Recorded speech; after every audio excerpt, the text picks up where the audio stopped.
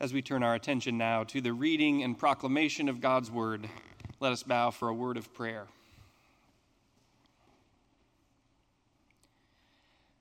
O Lord, your word is a lamp to our feet and a light to our path. Therefore, illumine now our hearts and our minds, we pray, by the power of your Holy Spirit, that as the scriptures are read and your word proclaimed, we might receive with childlike joy what you have to say to us today. All these prayers we make in the name of Jesus Christ, the Word made flesh. Amen. The Old Testament lesson today comes from the book of Deuteronomy, chapter 6, verses 4 through 9. I invite you now to listen for God's word to you. Hear, O Israel, the Lord is our God, the Lord alone. You shall love the Lord your God with all your heart, with all your soul, and with all your might. Keep these words that I am commanding you today in your heart. Recite them to your children, and talk about them when you are at home and when you are away, when you lie down and when you rise. Bind them as a sign on your hand, fix them as an emblem on your forehead, and write them on the doorposts of your house and on your gates.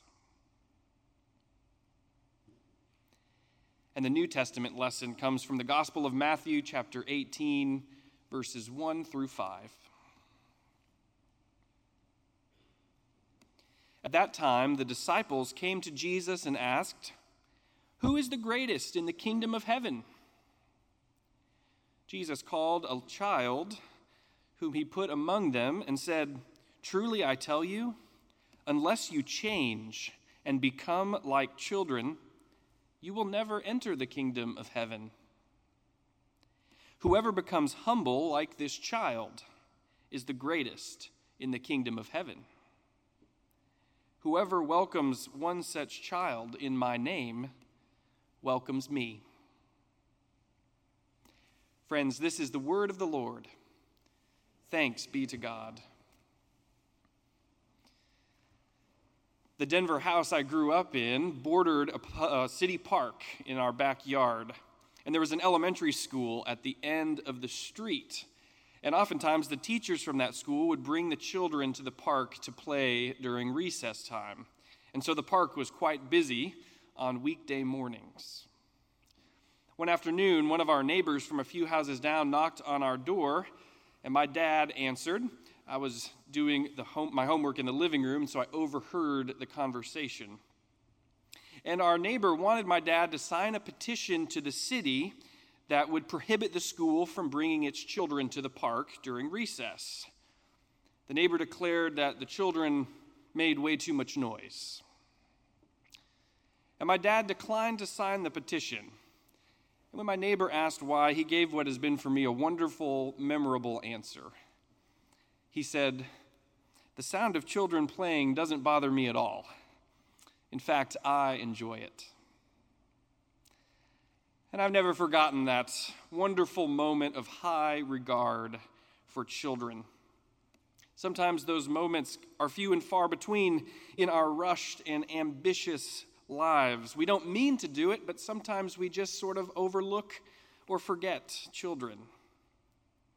In fact, it wasn't until I became a father myself that I realized how easily I used to do this sometimes. I wouldn't pause by the playground when I was walking around the park to watch children play.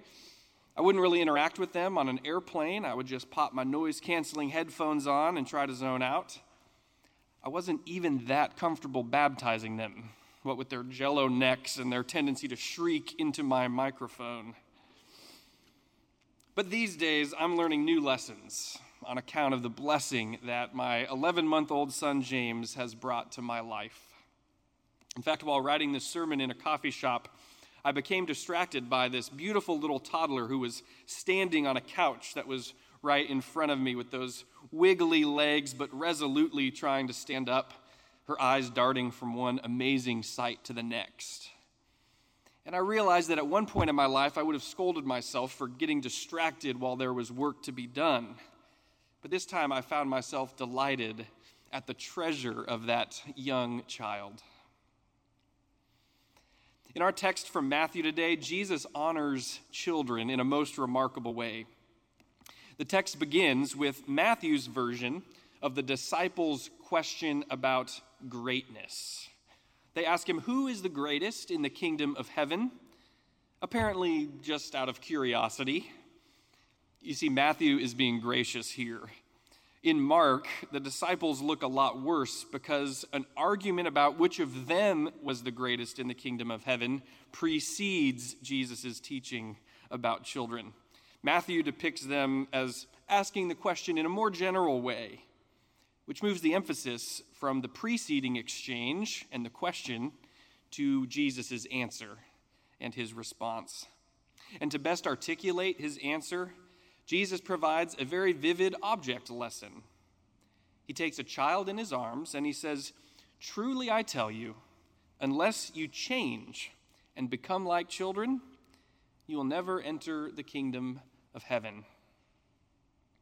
And lest we wonder what it is about children that makes them fit for the kingdom of heaven, Jesus elaborates. Whoever becomes humble like this child is the greatest in the kingdom of heaven. For Jesus, children embody the kingdom of God because of their humility. And so our tendency to overlook or ignore children, or I suppose to tend mostly only to our own children, may be a sign of our lack of humility. And our lack of humility, then, is a sign that we're too busy pursuing the world's version of greatness rather than greatness in the kingdom of God. When we think of greatness, we don't often think of children, right? Our minds go to matters of status and hierarchy, spending power, authority and influence, fame and renown, having a platform.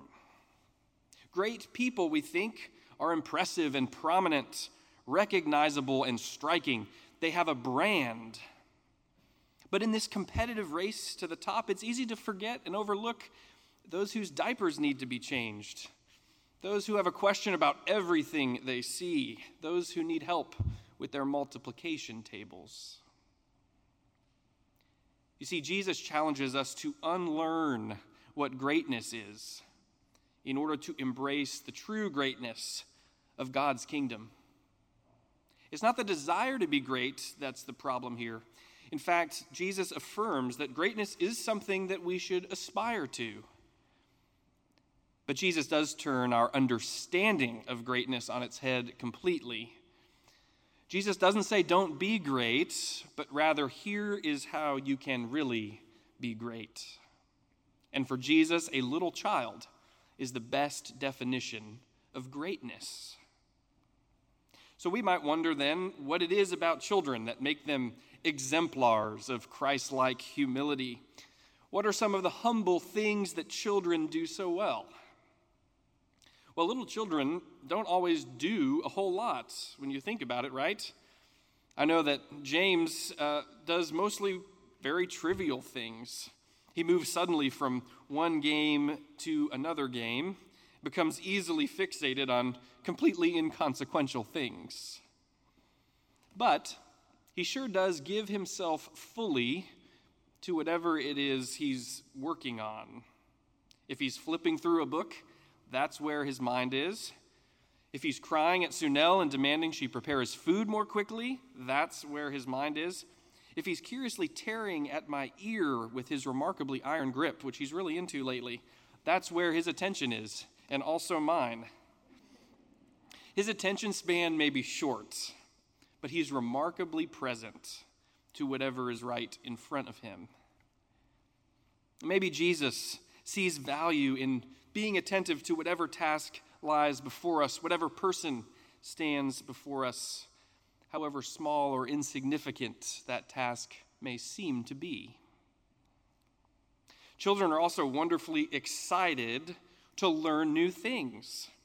At each stage of development, there seems to be this internal, hardwired curiosity that pushes children to eagerly engage with the world. Most children who are old enough to declare themselves bored are complaining about a lack of stimulation they would otherwise like to have, right? Most children have yet to acquire that ingrained ideological filter many of us unwittingly employ to quickly reject new or different ideas and information. Most children have yet to become burned out on life's pursuits, unless we adults have inflicted them with too much pressure to take on our idea of greatness. What's more, children are remarkably open to receiving things. Long before we adults develop too much pride to ask for help when we need it, too much pride to become indebted to someone else, even just indebted to their kindness, long before pride chokes out humility, it is children who love to receive gifts on their birthday. It's children who love to be given a task to go and do. It's children who pursue new experiences with excitement and a smile, whether it's a 6-month-old touching a new texture for the first time or a 6-year-old going to Disney for the first time. You see, it requires so much unlearning to embrace Jesus' vision of greatness that his language in our text carries a dramatic warning. Jesus says, according to the NRSV, unless you change and become like children, you will never enter the kingdom of heaven. And the Greek text is even more forceful. A better translation might be, unless you turn your lives completely around, unless you make a 180-degree turn. Jesus knows how ingrained in us the world's view of greatness is. He knows there's a lot to unlearn, given how faithfully most of us subscribe to what one theologian calls our culture's piety of achievement. But the stakes are high, because unless we manage this unlearning, Jesus says, we can never enter the kingdom of heaven. Now, there's an important difference between being childlike, which Jesus commends, and being childish, which is surely not a spiritual aspiration, right? The Apostle Paul says elsewhere in Scripture that when he became an adult, he put away childish things. Certainly, we must mature as we grow up. Nor is Jesus telling us to think less of ourselves or to belittle ourselves. To be humble is not to be self-deprecating, and certainly not self-loathing. We shouldn't think more highly of ourselves than we ought. That's true. But neither should we think less highly of ourselves than we ought, loved, redeemed, and claimed by God as we are. Ultimately, Jesus is urging his disciples to forsake the quest for worldly status and to seek instead the status of a child. Humility is a matter of service. It's a matter of embracing little and unrecognizable tasks that benefit little and unrecognized people. Jesus tells his disciples that humility is the true north towards which they must direct their steps. However strongly our aspirational compasses may feel drawn to the magnetic pull of status and hierarchy. As our church has studied Matthew 25 as a paradigmatic text for Christian work in the world, we have repeatedly considered how Jesus doesn't just send his disciples toward those considered least, the poor, the sick, the hungry, the thirsty, the naked, the imprisoned. Jesus actually identifies with those populations. And he does the same thing here in this text, which concludes in verse 5 with an echo of Matthew 25. Did you hear it? Jesus says, "Whoever welcomes one such child in my name welcomes me." And so it is that whenever we embrace and magnify children, whenever we're attentive to them and honor the gifts they bring, whenever we teach them the gospel and learn from them, how to embody greater humility and true greatness. Whenever we welcome children, we welcome Christ himself. And so Jesus' words are a wholehearted affirmation of all manner of things: parenting and grandparenting, adoption and foster parenting, teaching school, teaching Sunday school, being a lunch buddy, coming to RPDS Chapel, volunteering with children's enrichment workshops or RBI, investing in your own children, and investing in others' children. Children are a gift from God, and not only for their parents, but to all of us. So how fitting it is to be led in worship today by children. How fitting it is that our service is being live streamed by our smart and capable youth. How fitting it will be that we're going to celebrate baptisms almost weekly in November and December. I cannot wait. For in the kingdom of God, on the Lord's holy mountain, the wolf lying with the lamb and the lion eating straw like the ox are led by a little child. So we must not forget the ways in which we need to be led by children to receive the gift of childlikeness ourselves. So, as Pastor Sunel described in the children's message, when you see a child wiggling around in the pews, smile and give thanks for the blessing of children. When children come forward for their sermon, listen carefully to what they might say. When it comes time to volunteer or sign up to help with a children or youth ministry, consider the opportunity seriously. And once again, to all of you choristers in our chorister choir, we're so thankful that you are with us, and we hope you know how important a part of our church you are. We're so thankful for you. Friends, it is our joyous responsibility that we all share to teach and nourish the faith of our children, to recite the word of the Lord to our children, and to talk about it when we're at home and when we are away, when we lie down and when we arise. It's a joyous responsibility of all of us to pass on the faith that we have received. And it's also our joyous responsibility to learn from children, to relearn and relearn from them childlikeness, to glean what it means to be great in the kingdom of God. So may we all receive again and again the gift of childlikeness, that in forsaking our quest for worldly status and embracing the servant leadership of Jesus Christ, we might embody the humility required to enter the kingdom of God. May it be so. Alleluia, and thanks be to God. Amen.